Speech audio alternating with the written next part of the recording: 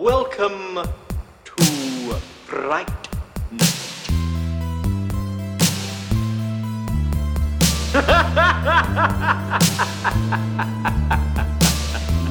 Oh, for real. Welcome to Fright Night Minute, a daily podcast where we discuss the original 1985 horror movie Fright Night, 1 minute at a time. I'm Robin, and we have here with us, straight from the minute-by-minute fortress, filling in for an absent co-host, Niall McGowan from Bat Minute. Mr. Burge. Hello. I've listened to all of your broadcasts, and really? I found them very amusing. And we also have Rick Ingham from Mad Max Minute. Robin, it's a pleasure. Thank you for having us. This is minute 46 of Fright Night. It begins with Charlie's anxiety and ends with some vile behavior from Peter. See what I did there? I don't think I'm going to top that. Let's end that minute now. That was it. Let's go out in the high. Yep. Good night, everybody.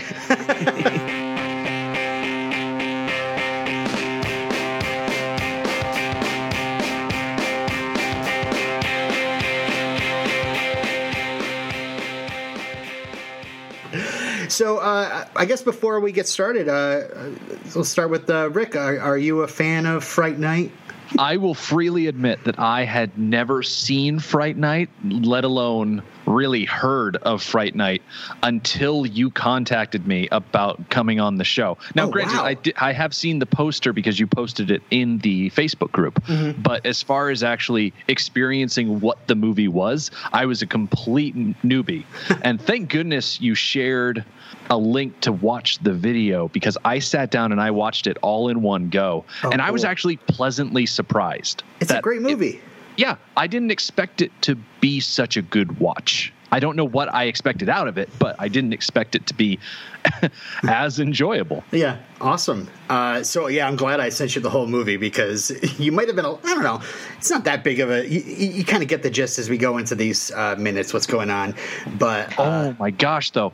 The lack of context when you're talking about what we see in these minutes, it completely changes how you watch this sequence. Like, coming in fresh with zero idea who these people are or what's going on, these 5 minutes, this whole week, it looks like Charlie is freaking out of his mind and just throwing accusations wildly. I am completely on board with Charlie's friends and, don't help me, Peter Vincent. Like, I'm totally on their team. Like, why is Charlie making such a big deal about Chris Sarandon? Right. There's nothing to worry about. He's just screwing with them. To be fair, he is Prince Humperdinck. You know, he has a proven track record of being a bit of a dick, at least. So. And Niall, you're from Bat Minute, so I'm assuming you've watched all movies involving bats. I think I'm slightly younger than you fellas, so my history of Fright Night is that I did know about it for many years before I saw it, but mostly because it was the poster, or more specifically the VHS cassette. Because when I used to go into video shops, and you'd see, like, back in the day when they used to have, like, they used to put a lot more effort into cover art for videos and stuff. And I remember that the poster with Ed's face kind of over the house and stuff. Oh no, that's that's Amy's face. Is it Amy's face? Yeah, with the Jaws mouth. Oh, right. But for when I was a kid, it looked like that was going to be the most frightening film of all time. Like, right. This thing must be like really extreme horror. And because it was like, oh, you're a little kid, you're not allowed to watch that, I had it revered in the back of my head, like up there with like Nightmare on Elm Street. It's like, this thing's really scary stuff. And then it was only years passed, and I just knew, like, in the back of my head, like, oh yeah, Fright Night's a thing that's out there in the world. And I kind of knew that I cut through, like, you know, what do you call it, like social photosynthesis. Social photosynthesis. There we go. Are you talking like social osmosis? Yeah. Okay. I was gonna say, is a tree growing in this somewhere? Social Osmosis, Social Osmosis Jones. I managed to just kind of glean the fact, like, oh yeah, Roddy McDowall's in it. And it's about like this kid thinks his neighbor's a vampire and stuff, and Roddy McDowall's like an old, hammer horror type actor in it and stuff. Yeah. And then it was only like a couple of years ago. I was like, oh, I must watch that thing just to see what it's like now. I was surprised to find out, like, yeah, it's loads of fun, and two, like, it's not so much that it's gory, it's that it's very goopy. Mm-hmm. Like, I don't think you really see much violence towards people as you do see, like, monsters getting horrifically, like, eviscerated.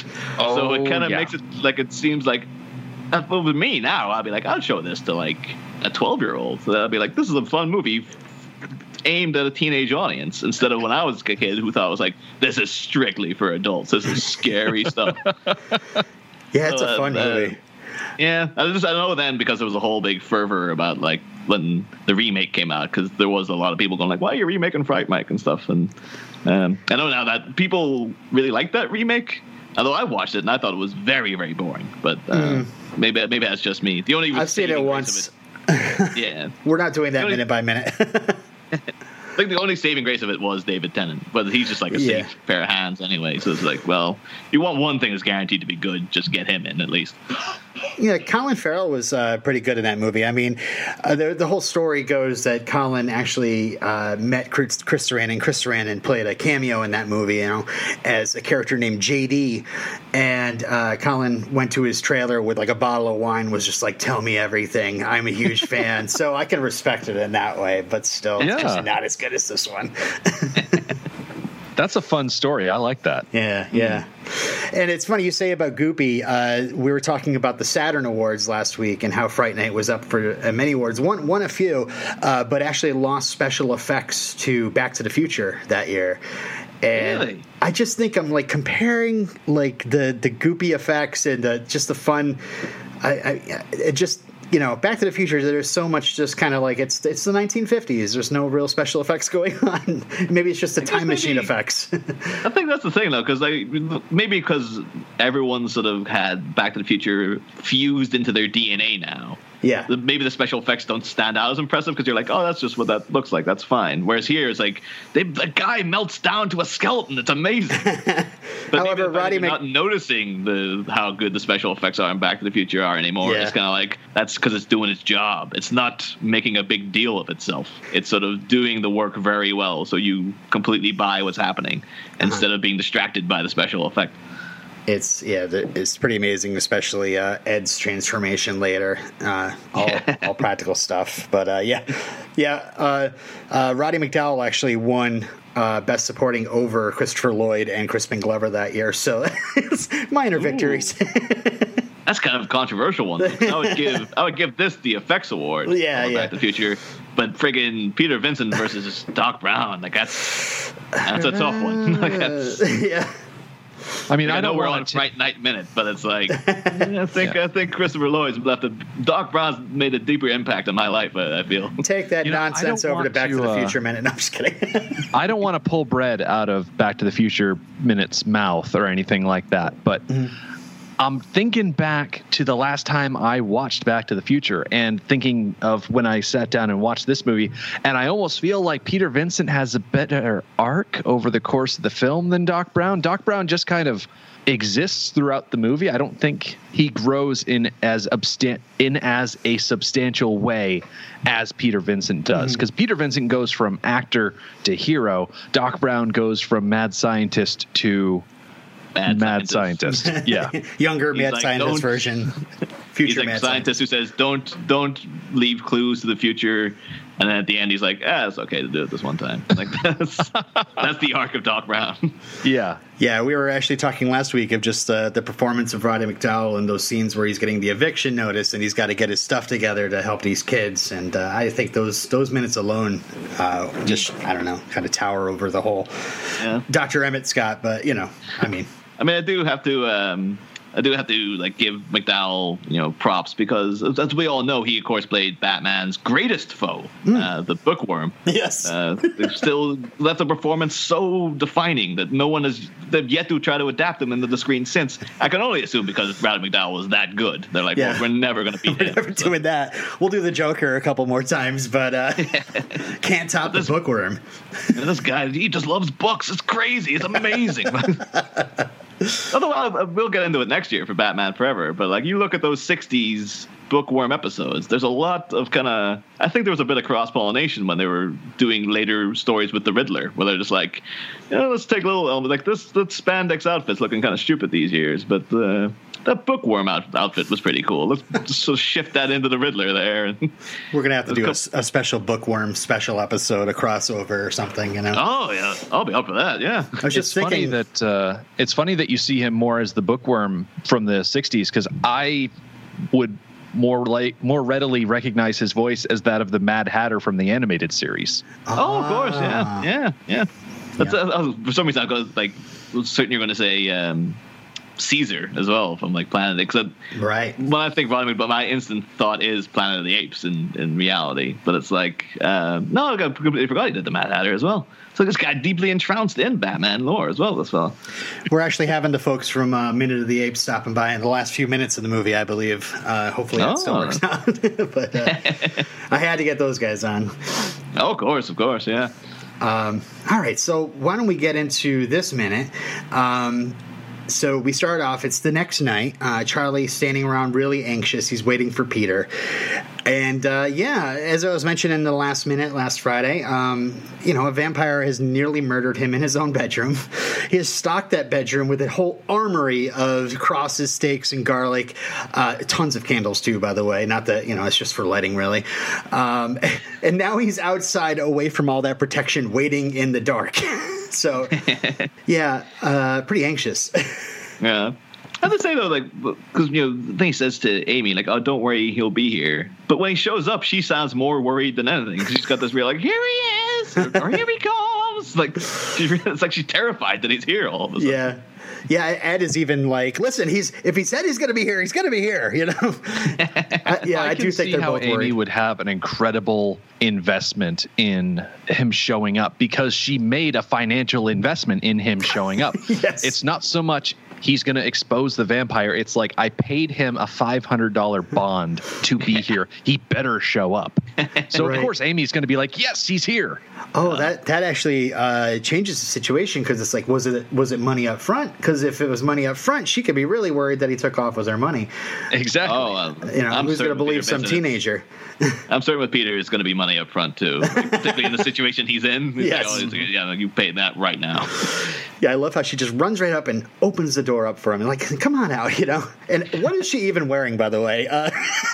This is a chaste outfit. Like, I guess Amy's supposed to be very chaste because that's when she sexed up later is supposed to be more of a contrast. But I don't know. Like, I was a child of the 80s in that I was born in the last 3 years of the 80s. So I can't speak to this being common 80s fashion. Yeah. But it seems a bit much for even back then. Yeah, it almost reminds me of the Thriller music video. Oh yeah. Now that I think of it, that is a great comparison. Like, change the actress, change the general color scheme of the outfit, but keep the pieces intact, and it looks like the Thriller music video to me. That was a couple years before this, right? 84, 83? I remember it scared the crap out of me. I was like 7 when I saw it. So you think maybe she's just getting on board with that? In the 80s, kind of late 70s, early 80s, there was that 50s sort of revival where everyone got really into 50s stuff. Because, it's that 30-year cycle when like every 30 years people just get into whatever was like the era of that time.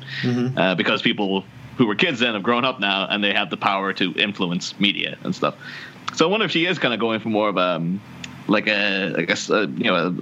Sandra Dee innocent kind of look. That's why she's so. But this is proper. Like, you could assume she's going to church or something with this outfit. Yeah, or a sock hop or something. Yeah, I like that you referenced Sandra Dee because it's very Grease-ish, and Grease definitely was. Even if it came out in '78, I think it was on videotape by '85. And the whole, she literally gets made over towards the end of this movie. So with I her have to say, with the Peter's outfit though, Yeah. I'm sort of decided my own headcanon, because I think what you assume off the bat is that he's like, oh, this is an old outfit from one of his old movies. But because it looks so weird, that kind of cast off thing off his shoulder and stuff, it's not quite a cape, it's kind of sleeves or something. What I'm choosing to believe is that was an old tweed coat that he just had of his own. And to make it look like one of those old kind of Van Helsing coats, he's basically cut a hole in the jacket, turned the sleeves inside out, and now he's pretending like, yes, this is my vampire slaying outfit, when it's just like an old, like, Goodwill coat that he found somewhere that he decided to alter. Oh, I wholeheartedly believe that this is the exact outfit that he wore during his movie appearances, Right. and either they allowed him to take it home, or he just wore it off the set and no one stopped him. Well, Yeah, he does most for people sure do. have, like, later within the scene and within these minutes, there's stuff that is like, yeah, he swiped that from set. Like, that's why he's like so protective over some things. So like, hey, don't be messing around with that. He pulls up in a 1962 Studebaker Lark, by the way, which I thought was fun because I looked up, Studebaker is an American car, but it really does look like one of those, teeny European compact cars. So I think it's very, it's something that a vampire killer of his stature would drive. But in one of the commentaries I found online for Fright Night, they said that they chose this particular car because it looked like a funny car. This is like a perfect thing for Peter to be driving around. Something that he would buy at the height of his popularity and therefore height of his wealth, and then he just held on to it because that was his luxury car. Yeah. And he's not going to get rid of it. Yeah,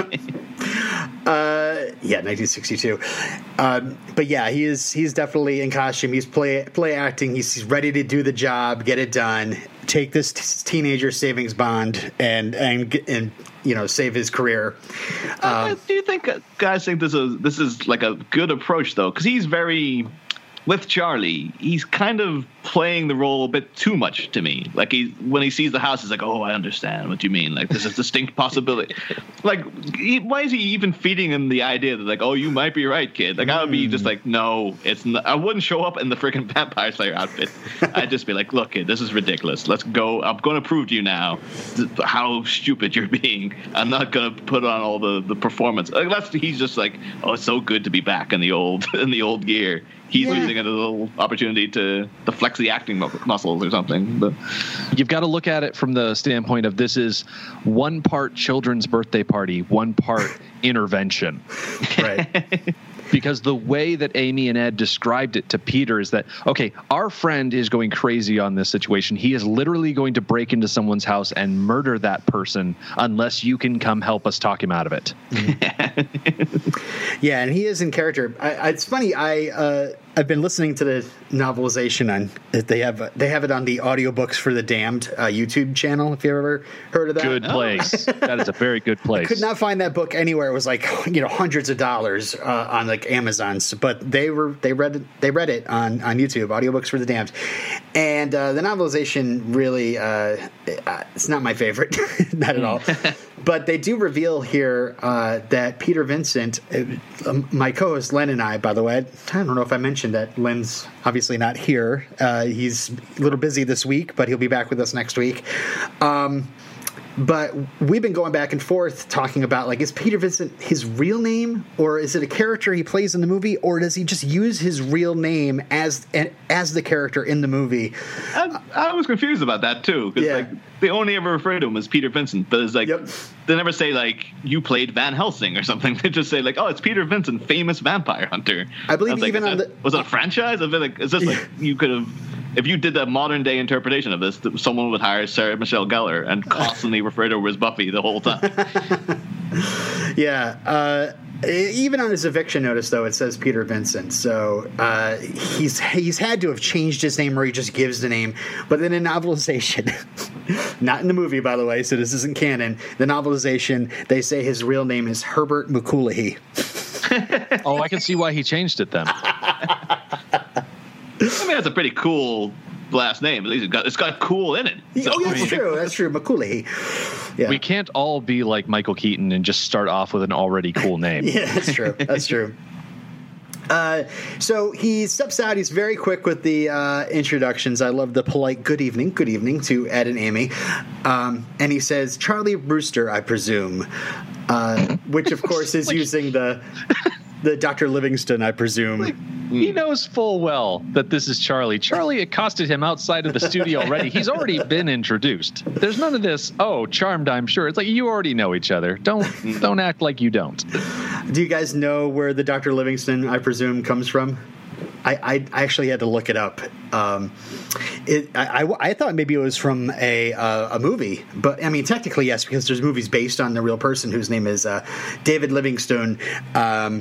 He's a Scottish explorer who traipsed through Africa, went missing for like 6 years, and the New York Herald sent out a journalist and explorer named Henry Stanley to find him. He finds him in Tanzania, and when they meet, there is, Scottish explorer, probably pale white, standing there amongst all African people, and Stanley says, Dr. Livingston, I presume. So it's kind of like it's kind of like that's very silly to ask me this, duh, like that, no shit. So it almost applies the same way here. It's like, yeah, no shit, I'm Charlie. You've met me already. I'm the crazy one, pacing nervously. I mean, he didn't know if Charlie had a twin or not. It could be that that's true. Instead of being Charlie Brewster, this is Peter Brewster, named after his hero. This could be a Nicholas Brendan situation here, Yeah. The actual Charlie could be crouched in the bushes like he likes to do. Wait, are you Zach Galligan? What? It does kind of lend credence to the idea, though, that he's going into the old acting boots. Like, this is him, like, putting on the role of Peter Vincent now. So yeah, he's kind of stepping out of the car as if, like, yes, now I'm in character. And, Charlie Brewster, I presume. Like, when you first met me, I was a grumpy old man. Kicked out of my goddamn job. Yes. So yeah, Peter says, now where is the lair of the suspected creature of the night? And I just love watching Amy and Ed in the background of these minutes. They're both chuckling, and I can understand why Ed might be chuckling, because he thinks Charlie's being an idiot, like, a quote unquote a fruitcake. But Amy, I just think it's almost out of character to see her kind of, I don't know, like jeering, in the background all week, because I think she's really concerned about him. And why would she find this funny, But they are laughing to hide the tears, basically. Yeah, like she'd prefer to not see Charlie go to jail for murder. It's true. So she sees this as the dog and pony show that she assumes it is. So Charlie, all serious, points to the Dandridge house and says, there. And the house does look a bit ominous. It's a nice establishing shot. And, the fog machine is roaring away in front of the Dandridge home. And I'm almost a little disappointed in Billy and Jerry, because they're supposed to be renovating this place, I assume. Yeah. And I'm sure you want to start on the interior when you renovate a home, but, I mean, just start clearing some of that green off of that front of the house. Like, tear down those vines. Yeah, trim up the trees. Do something to increase curb appeal, if nothing else. Well, I think the last thing they wanted people to actually walk up to that door. So, like, trick or treat, get out of here.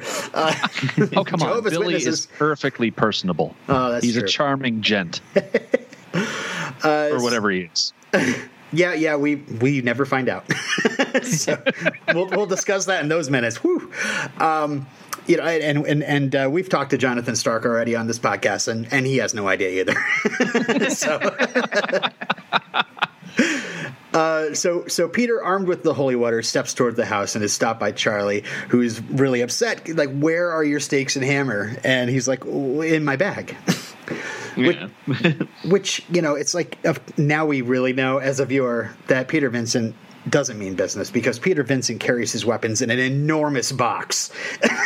So if he meant business, he'd be lugging this giant box in there with him, but no. Otherwise, an old man, too. Like, he's just like, I'm going to haul this damn thing everywhere I go. Yeah, I'll just bring this little vial. They should be surprised that he still keeps the box on a strap and he doesn't have it on little rolling wheels that he drags behind him. Yeah, exactly, with the little handle. Fox was a lot lighter when I was younger. Back in the day, though, like that's the thing of like you see vampire. We're in an age now though where we've kind of had generation of Buffy where we saw a vampire slayer who was incredibly athletic and was zipping around and doing loads of impressive for 90s TV stuff. But like back in the day, vampire hunters are this always seemed very unathletic. Like they're always in these very restrictive suits and big thick coats and stuff. Yeah. And it was a gentleman's sport. Yeah, it really seems like this old guy's like, oh, this guy's going to be able to take care of a vampire. It's like, I don't know. Nowadays, I wouldn't trust him. They'll be like, I think he's going to get killed within 2 damn seconds because he doesn't look like he's ready to deal with anything. It's funny how Buffy, I'm a huge fan of that show, and how Buffy kind of took the classic vampire killer, the Van Helsing, and made him into the Watcher, the person that stands behind the superhero, Yeah.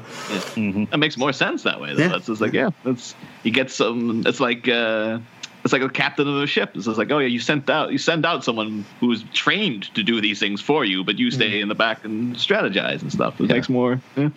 Well, that's how I would have loved to seen. That's how it was in the book. Van Helsing had his crew of guys that were around him. They were, personally linked to Mina to run around him and do all the heavy lifting while he was just there saying, oh yeah, this, you got to do this, this, this, and this. And the Americans got his guns, because America.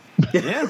Even the Christopher Lee original too. One of those guys was played by Michael Gough, who's Alfred in the Tim Burton and Schumacher Batman movies. So it's like, we'll sign in together.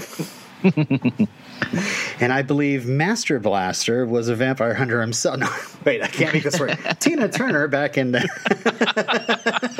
Oh, we had werewolves in Australia, not so much vampires. Vampires is more New Zealand. I'd like to see Tina Turner in Howling, so that'd be cool. So anyway, Charlie's very outraged. Peter's just going to march them into this dangerous place with just a vial of water. And Peter says, they've made an agreement. He's going to prove that he's a vampire. But because Peter has to know, even though Charlie already knows, it has to be proven to Peter. It's not a very smart plan, but to them, this is just running through the motions and not threatening a man's life. I feel like Charlie should be tipped off that this is going to be all just a stage play when Peter said he has agreed to drink this. And it's like, what? You don't call the enemy and say, oh, pardon me, is it all right if I storm your gates at 2:00 tomorrow afternoon? That's true, but even from Charlie's point of view, he might be like thinking that Jerry's thinking, more. I'm gonna really eat tonight, Yeah, march them all in. Well, I think that's it for this minute. You guys have anything else? No, nothing that can't be crossed over into other minutes. All right, well, let's start with Niall. Niall, where can people find you? Well, you can find me and my work through Google. If you just Google Bat Minutes, we're covering the Batman's movies of the 80s and 90s, the first 4, 1 minute at a time. We do it 3 days a week, and I think by the time this airs, we'll be like done and dusted with Batman Returns, and then later in the year, we'll be gearing up for Batman Forever. And so, you'll have 2 whole seasons to delve into. We have a good time over there, so feel free to hop on in anytime. We'll probably be recording pretty much most of this before we actually release it. So these aren't going to come out till later. So okay. Cool. And Rick? Well, real quick, when you say coming out till later, are they going to come out in 2019 at all, or are you releasing in 2020? I'd like to have them, they'll probably drop at the early fall, I'd say. Okay. Late summer at the earliest, I'd say. Gotcha. All right. As for my stuff, you can find everything that I do alongside with my co-host Julia. We do the Mad Max series of movies 1 minute at a time, which you can find at madmaxminute.com. So far, we have covered the original in 1979, its sequel, The Road Warrior, in 1981. We went all the way beyond Thunderdome in 1985, and we are currently going through Mad Max Fury Road from 2015, and that's going to last all the way through to the end of 2019. Cool. And you're another 3 days a week podcast, right? Absolutely. Why didn't I think of that? It's not too late. That's true. Well, I've been saying Monday and Tuesday. I can't. Yeah, it's too just late go back and ADR yourself. Yes. Oh, It'll sound a little odd. We did that for the first season of Batman, and we started off, I think the first month or something, we recorded, and we were doing it 5 days a week, and we hadn't released anything yet, and then we just went like, we can't do this, and we just went back and like just redubbed the end of episodes and stuff to say, instead of Tuesday, we'd say Wednesday and stuff like that. Welcome to Wednesday. All right, well, I think it's time we put a stake in this one. Follow us on Twitter at FrightNightMin. Send your feedback to FrightNightMinute@gmail.com, and please rate, review, and subscribe to us wherever you get your podcasts. And until next time, I'm Robin. I'm Rick. I'm Niall. Thanks for listening. Have a fright night, everyone. He's a vampire. A what? You're so